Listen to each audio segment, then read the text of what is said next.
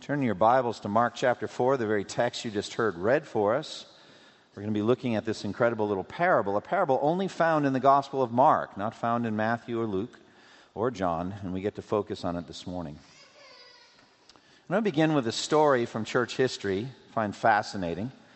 Luke Short was a healthy farmer who lived in colonial New England who had reached his 100th year. He was 100 years old, but as yet he had not been converted. He had not trusted in Christ for the salvation of his soul.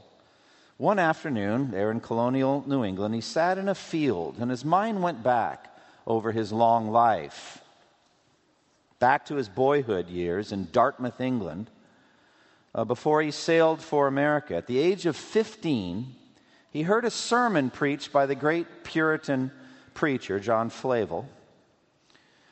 And he was preaching, Flavel was, on the text, "If any man love not the Lord Jesus Christ, let him be accursed."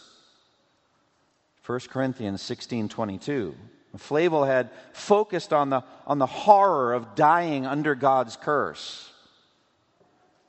85 years later, Luke Short, sitting in that field under a tree, felt the fear of God come on him and repented and trusted in Christ. Found forgiveness. Now, I wonder what was going on for those 85 years, don't you? 85 years. And I feel that in part, this little parable that we're going to study today addresses that, a secret working of the Spirit of God within the hearts of individuals after they have received the seed of the gospel that eventually produces the harvest of salvation in that person's life, a secret working of God that we cannot understand and we cannot effect. We cannot bring it about, but only God can. That's what the parable is about. Now, in this, I believe that the Lord Jesus is alleviating from us a crushing burden that none of us can bear. Mark chapter 4 is an incredible chapter. It begins with the parable of the seed and the soils, and various soil types and various outcomes. And then he continues to teach other aspects of the spreading of the seed and of the spread of the gospel. Now, at that point, the 12, the apostles, did not know that they were going to be given. They didn't have a full understanding that they would be given the responsibility of the Great Commission. And through them also, we, all of us, every generation of Christian, the responsibility of the Great Commission, given in each of the four Gospels, and also in the book of Acts, that we are to take the gospel and go to the ends of the earth and spread the gospel everywhere and make disciples and baptize them in the name of the Father and the Son and the Holy Spirit and then teach them to obey everything that Christ has commanded, that we're given that responsibility. But in the midst of that, we must understand our limitations, our limited role. And Jesus would lift from us a crushing burden that we cannot bear. Now, in Matthew 23, he talks about the scribes and Pharisees in many ways, judgmental ways. And one of the first things Jesus says about the scribes and Pharisees, is they lay crushing burdens on people and they are not willing to lift a finger to move them. Matthew 23:4. In Acts 15, Peter talks about a yoke or a burden that neither we nor our fathers have been able to bear. Crushing burden. Well, what is the burden here? Well, suppose that you believe that the eternal destiny of specific people or a specific person was completely up to you. You had to devise a way to win a person or a set of lost people. You had to pick the locks of their personalities, of their particular perspectives and their culture, so that the locked gates of their hearts would swing open to Christ. You had to figure that out. And that if you failed, they would spend eternity in hell, wailing and gnashing their teeth, crying in agony, ultimately because you failed to deliver the gospel, the perfect work of Christ. You failed to deliver it to them and find a way to win them to Christ. That, I tell you, is a crushing burden that no one can bear. Getting more specific, imagine if the Lord pointed to some coworker or a neighbor or a group of neighbors, or for a missionary, let's say, an unreached people group assigned to you. You're the only missionary unit working on that unreached people group. Or a massive city in Asia, 20 million people. And the Lord were to say to you, their eternal destiny depends on you finding a way to actually bring them to Christ. I have done my part, shed my blood. Now it's up to you to do your part. Well, if that doesn't crush your spirit, I don't know what would. But perhaps just as bad would be somebody that says, no, I can do that. Rise to the occasion, and you do find a way, and you do bring in someone to Christ. And then you arrogantly boast as though somehow you would achieve some great thing. That you are in some way just as responsible for their salvation as Jesus was. Oh, that would be insufferable to listen to that for all eternity up in heaven. So both sides are bad. As with any faithless self-reliance, it brings you to either despair or arrogance, depending on whether you think you can meet the challenge. Despair or arrogance. To cut all of that off, Jesus gives us this little parable. This beautiful little parable. It's extremely humbling, actually, but it's also incredibly encouraging if you look at it properly. Listen to the words again. Verse 26, Mark 4. He also said, this is what the kingdom of God is like. A man scatters seed in the ground. Night and day, whether he sleeps or gets up, the seed sprouts and grows, though he does not know how. All by itself, the soil produces grain. First the stalk, then the head, then the full kernel in the head. As soon as the grain is ripe, he puts the sickle to it, because the harvest has come. All right, so a kind of a simple restatement of the parable. As evangelists, as spreaders of the Word of God, as farmers of the gospel, we have a limited role. We scatter the seed on the ground. Then we do nothing else within this parable. We cannot give life. Life comes apart from anything we possibly can do. Whether we are awake or asleep, the Word of God does it all. All by itself, the soil produces grain. But we, who have scattered the seed, have no idea how it happens. It has nothing to do with our power or our knowledge. It is God alone that gives life, God alone that gives spiritual growth. We get to scatter the seed, and then we get to go to bed and sleep. God does everything else, what really matters. God gives life, we cannot. Now, God's reason, it seems to me, for all of this is very plain. That He alone gets the glory for the salvation of souls. That He alone takes responsibility for the condemnation of souls. God is everything. He is absolutely sovereign in salvation. As 1 Corinthians 1:31 says, as it is written, let him who boasts, boast in the Lord.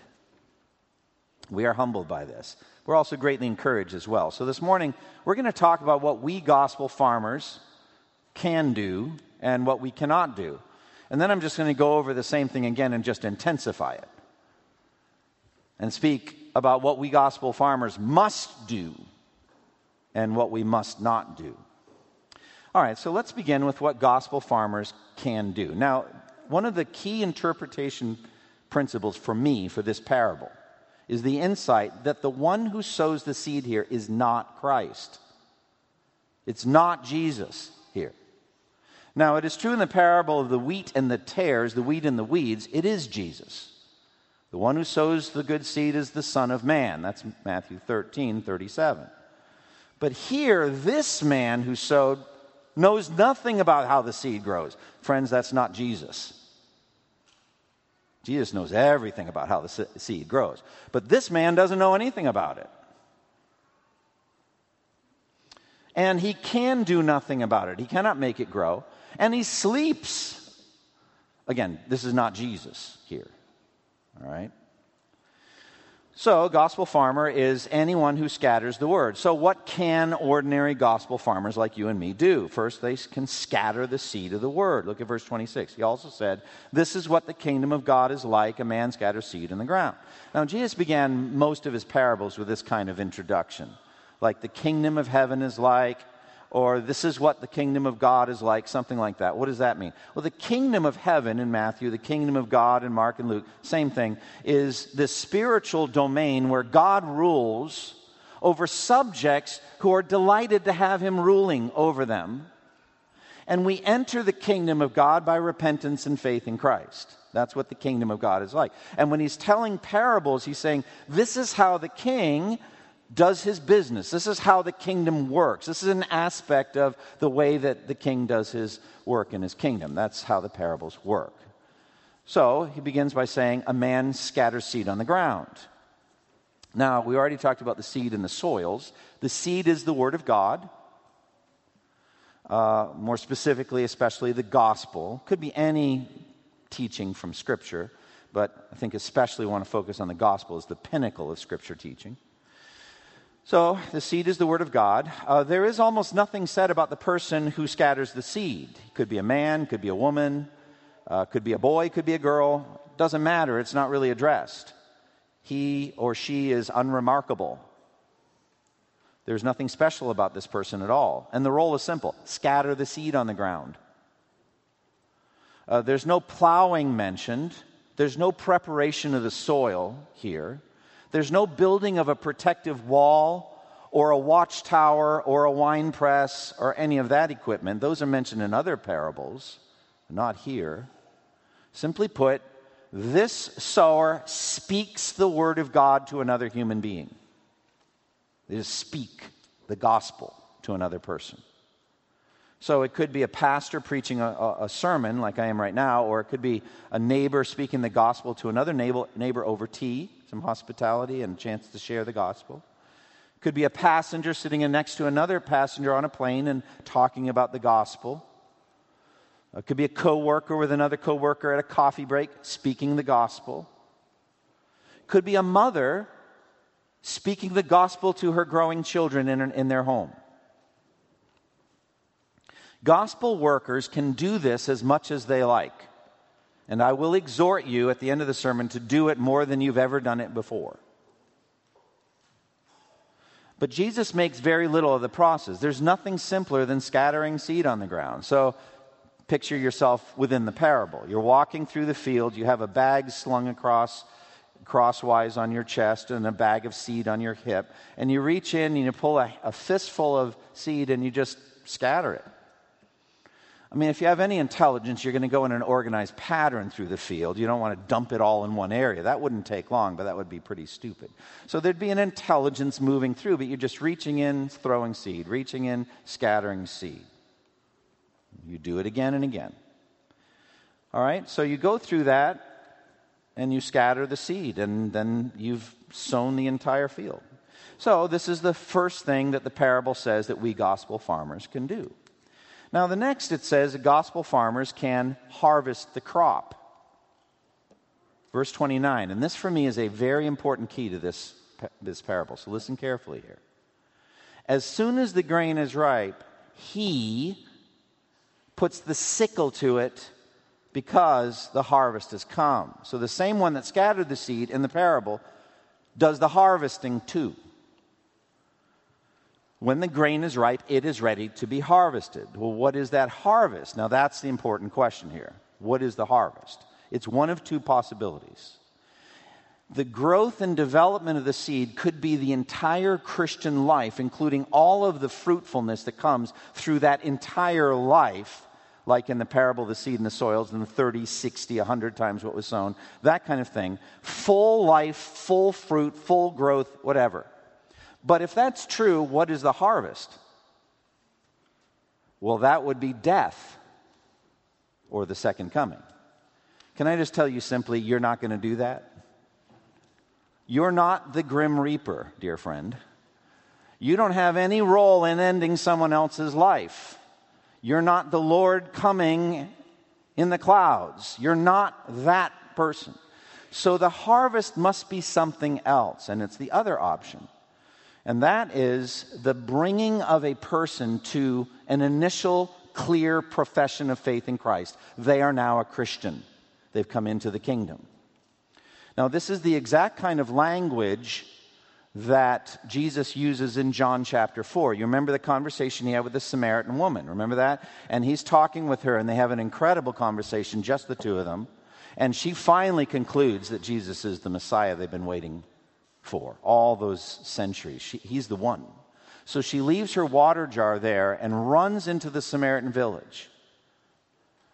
And she rouses all of her fellow villagers to come out and see Jesus. Come out and see this man that I've been talking to who told me everything I've ever done. Could this be the Christ? And she is effective in bringing them all out. And so they're en route. Meanwhile, the disciples who were in the Samaritan village had been buying lunch to go. All right? So they brought lunch to go out to Jesus. And they said, it's time to eat. And Jesus said, I have food to eat that you know nothing about. Oh, could somebody have brought him lunch? What's going on in the minds of the disciples? All right? They're in this whole Samaritan village with a bunch of lost people, and all they do is buy food. And Jesus, I think, effectively rebukes them. I have food to eat you know nothing about. My food is to do the will of him who sent me and finish his work. Do you not say 4 months more and then comes the harvest? I tell you, lift up your fields and look at them. They are white for harvest.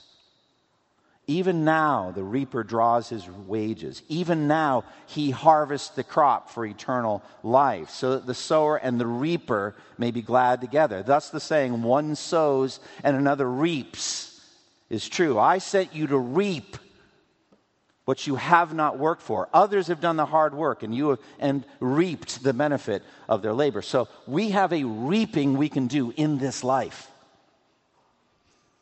And what is that reaping? It is to be present when that person crosses over from death to life.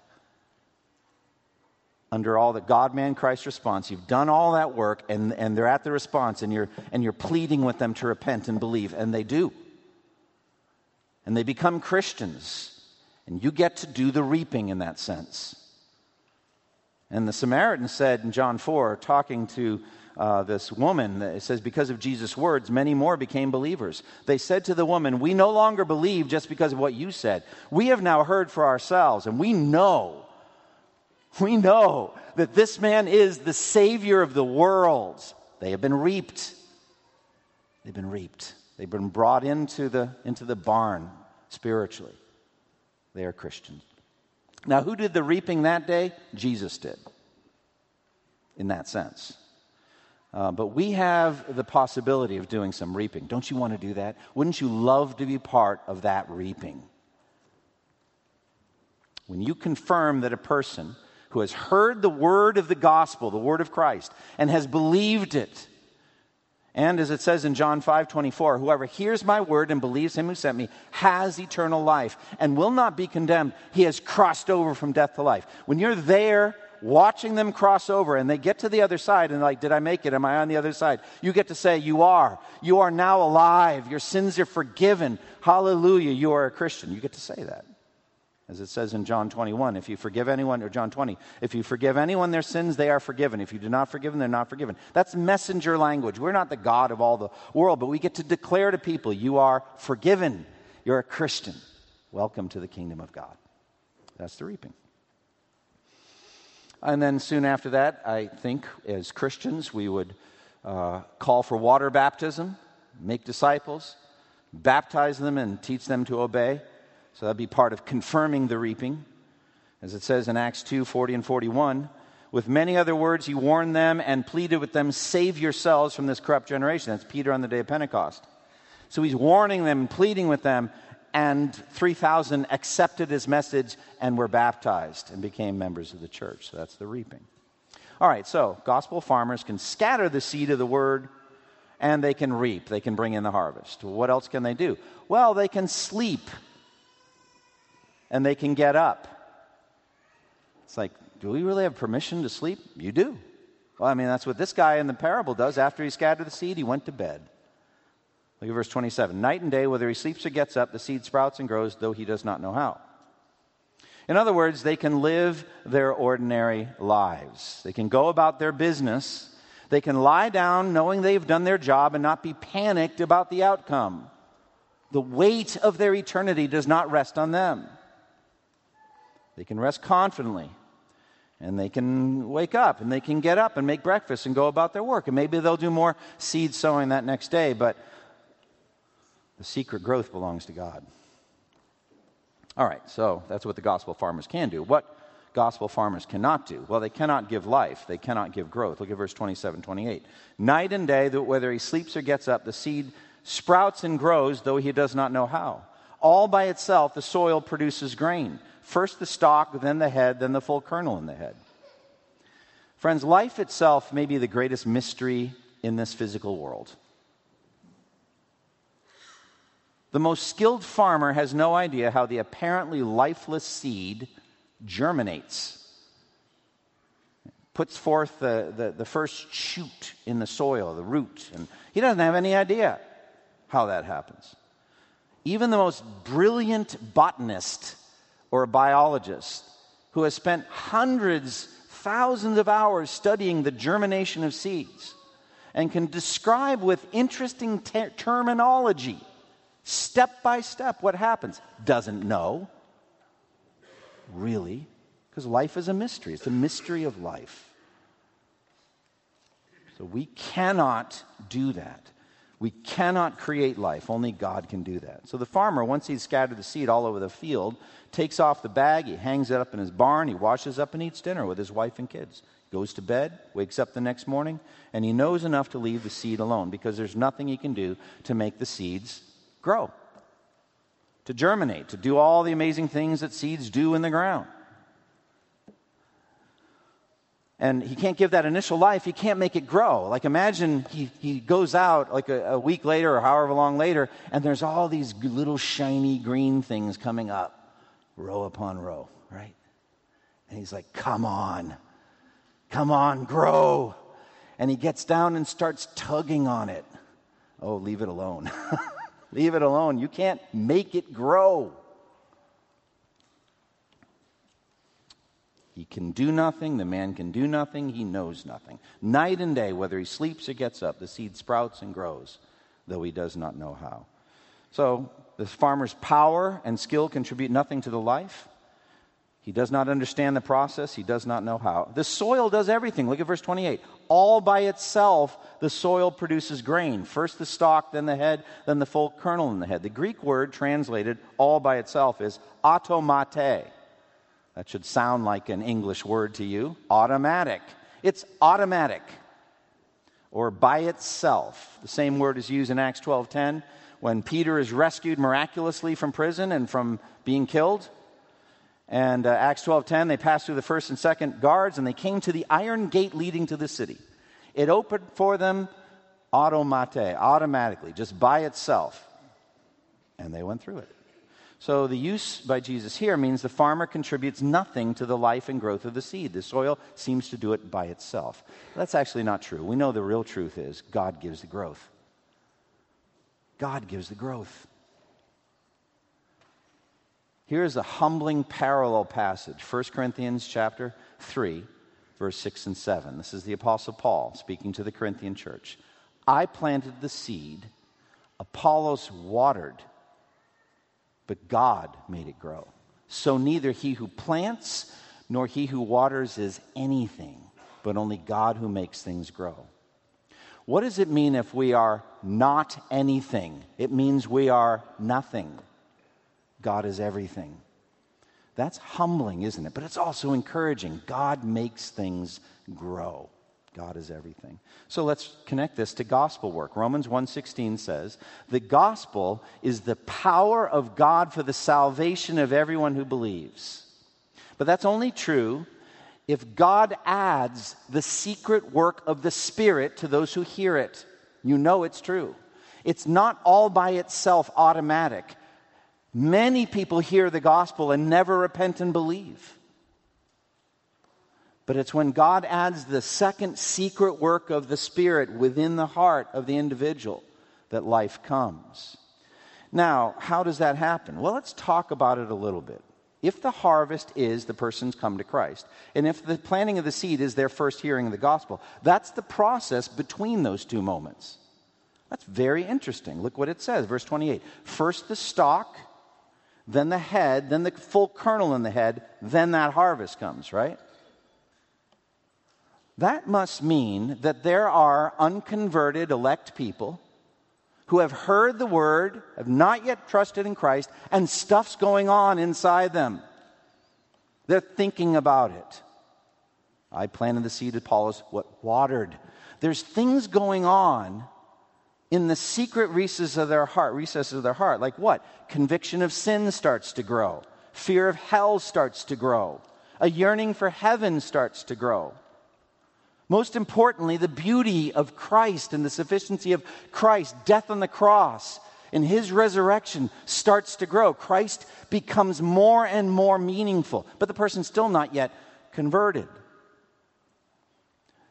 That sense of the beauty and a yearning for heaven and a rising terror of the judgment of God, all of that part of it. There are secret inducements, secret persuasions coming to the mind. Maybe even some sleepless nights. Now, to back this up, there's a lot of verses I could use, but you remember the third telling of the conversion of Saul of Tarsus in the book of Acts adds a piece of information the other two didn't give us. And that's where you remember the light strikes Saul of Tarsus to the ground, and from heaven comes a voice, Acts 26, Saul, Saul, why do you persecute me? And then he says, this is Jesus, it is hard for you to kick against the goads. Oh, that's interesting. What are goads? They are sharpened stakes put behind a beast of burden that's yoked up and pulling a plow, let's say, to keep it from kicking back at the master, because they're sharp and the animal learns not to do that. And Saul, pre-conversion Saul, was kicking against the goads. What are they? Secret inducements, persuasions, maybe some of the doctrine of Stephen. How Stephen died, how his face looked like the face of an angel. And Saul was there giving consent to his death. But one preacher said Stephen's doctrine, his persuasions, his sermon, and his manner of death put a ticking time bomb inside the mind of Saul of Tarsus that went off on the road to Damascus. In a good way. Good time bomb. All right, bringing him to salvation. So that's the stalk, the head, the full kernel. There's a process going on inside them. And yet, amazingly, they're still dead in their transgressions and sins, even while they live. So it's just not that simple. There are things that are going on inside that will eventually lead them to faith in Christ. And we can't do it. We cannot effect that conversion. Like it says in John chapter 1, verse 12 and 13, to all who received him, to those who believed in his name, he gave the right to become children of God. Children that were born not of the blood or of the will of the flesh or of the will of man, but born of God. So that not means you can't do it, you can't do it, you can't do it. Only God can do it. Also, a few chapters later in John chapter 3, to Nicodemus, verses 6 through 8. Flesh gives birth to flesh, but the Spirit gives birth to spirit. You should not be surprised at my saying, you must be born again. The wind blows wherever it pleases. You hear its sound, but you cannot tell where it comes from and where it is going. So it is with everyone who is born of the Spirit. But it's interesting, he's telling those words to an unconverted man. To the end he would be converted. There's internal truth and processes going on. So the Spirit moves wherever he chooses. People scatter the seed of the word, but it is the Spirit that gives life. Two people could be sitting side by side, hearing the same message. One is converted and the other is not. There is nothing the evangelist can do to make it happen. He must simply deliver the word and leave the rest to the secret inner working of the Spirit of God. All right, what gospel farmers must do. Well, we must diligently scatter the seed. Though the parable is meant to humble us and put us in our place, to give all praise and glory to God for all spiritual life and growth, yet we have a vital role to play. We must scatter the seed. We must preach the gospel to lost people. We must do this more than we have ever done it before. Some have one role, some have another. I'm called on to preach in this manner. Most people aren't. But others can share in the workplace, in the neighborhood, at family gatherings, at supermarkets, at your kids' Little League games, at the doctor's office, at coffee shops. We have the ability to do this. We have the calling to do this. What some call broadcast seed sowing. Broadcast seed sowing. What does that mean? Scattering it widely, lots of seed. I have a broadcast seed sower in my crawl space. I bring it out at certain times to scatter seed on my lawn. I mean, you've seen these things before. You put it in, it's got a little hopper, and you walk, and it just spews them everywhere. So it saves me from having doing this, like the guy in the parable, right? Just spewing the seed everywhere. So that's what I mean. I don't mean, when I say broadcast, using radio or the internet or, social media. You can do all that, but that's not what I mean now. I mean lots and lots and lots of gospel encounters, not one or two. That it actually would be an odd day in which you don't say something to a lost person about Christ. Wouldn't you love to get to that point where you're just consistently saying something about Christ?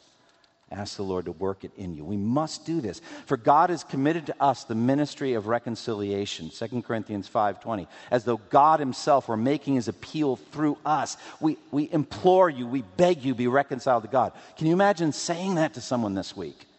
I'm an ambassador of heaven. I want you to know Christ. Find the best words, but we are called on for this role. More than ever before. Charles Spurgeon, talking about this, said this. He said, the seed should be sown often, sow again and again, for many are the foes of the wheat. And if you repeat not your sowing, you may never see a harvest. If you have this one seed and you're just once a week, it's like, there it is. I did my job. That's not it. He says, sow and sow and sow. Lots. No tribe of man, no peculiar constitution of the human mind may be neglected by us. Not the highly educated or the uneducated, not the rich or the poor. There's no one we can leave out. And then Spurgeon said this, whenever Captain Cook, the celebrated explorer, landed in whatever part of the earth it might be, he took with him a little packet of English seeds, and he was observed to scatter them in suitable places. He would leave the boat and wander up from the shore, go a little inland. He said nothing to anybody, but quietly scattered English seeds wherever he went, so that he belted the world with flowers and herbs of his native land. So imitate him wherever you go. Sow spiritual seed in every place that your foot shall tread upon. Now, some of you, before long, will be at holiday, that's vacation, at the seaside. I guess this was right before the summer in England. I don't know. Some of you before long will be on holiday at the seaside or amidst the mountains of Switzerland. If that's you, talk to me. At least show me the pictures when you get back. The mountains of Switzerland or in some other regions of the earth in search of the variety and beauty of the world. Carry the heavenly seeds with you and be not satisfied unless in every place you let fall a grain or two that may bring forth fruit unto your God. So we must scatter seed, broadcast seed. Secondly, we must expect God for results. Expect God to bring in a harvest. In the parable, the man sleeps peacefully knowing he's going to have a harvest. He doesn't think, gee, I hope we have a harvest. No, he's a farmer. His family depends on it, but he's been a farmer for many years. He's expecting a harvest. Spurgeon said this, I fear that many Christians work without faith. If you have a garden or a field and you sow seed in it, you would be very greatly surprised and grieved if it did not come up at all.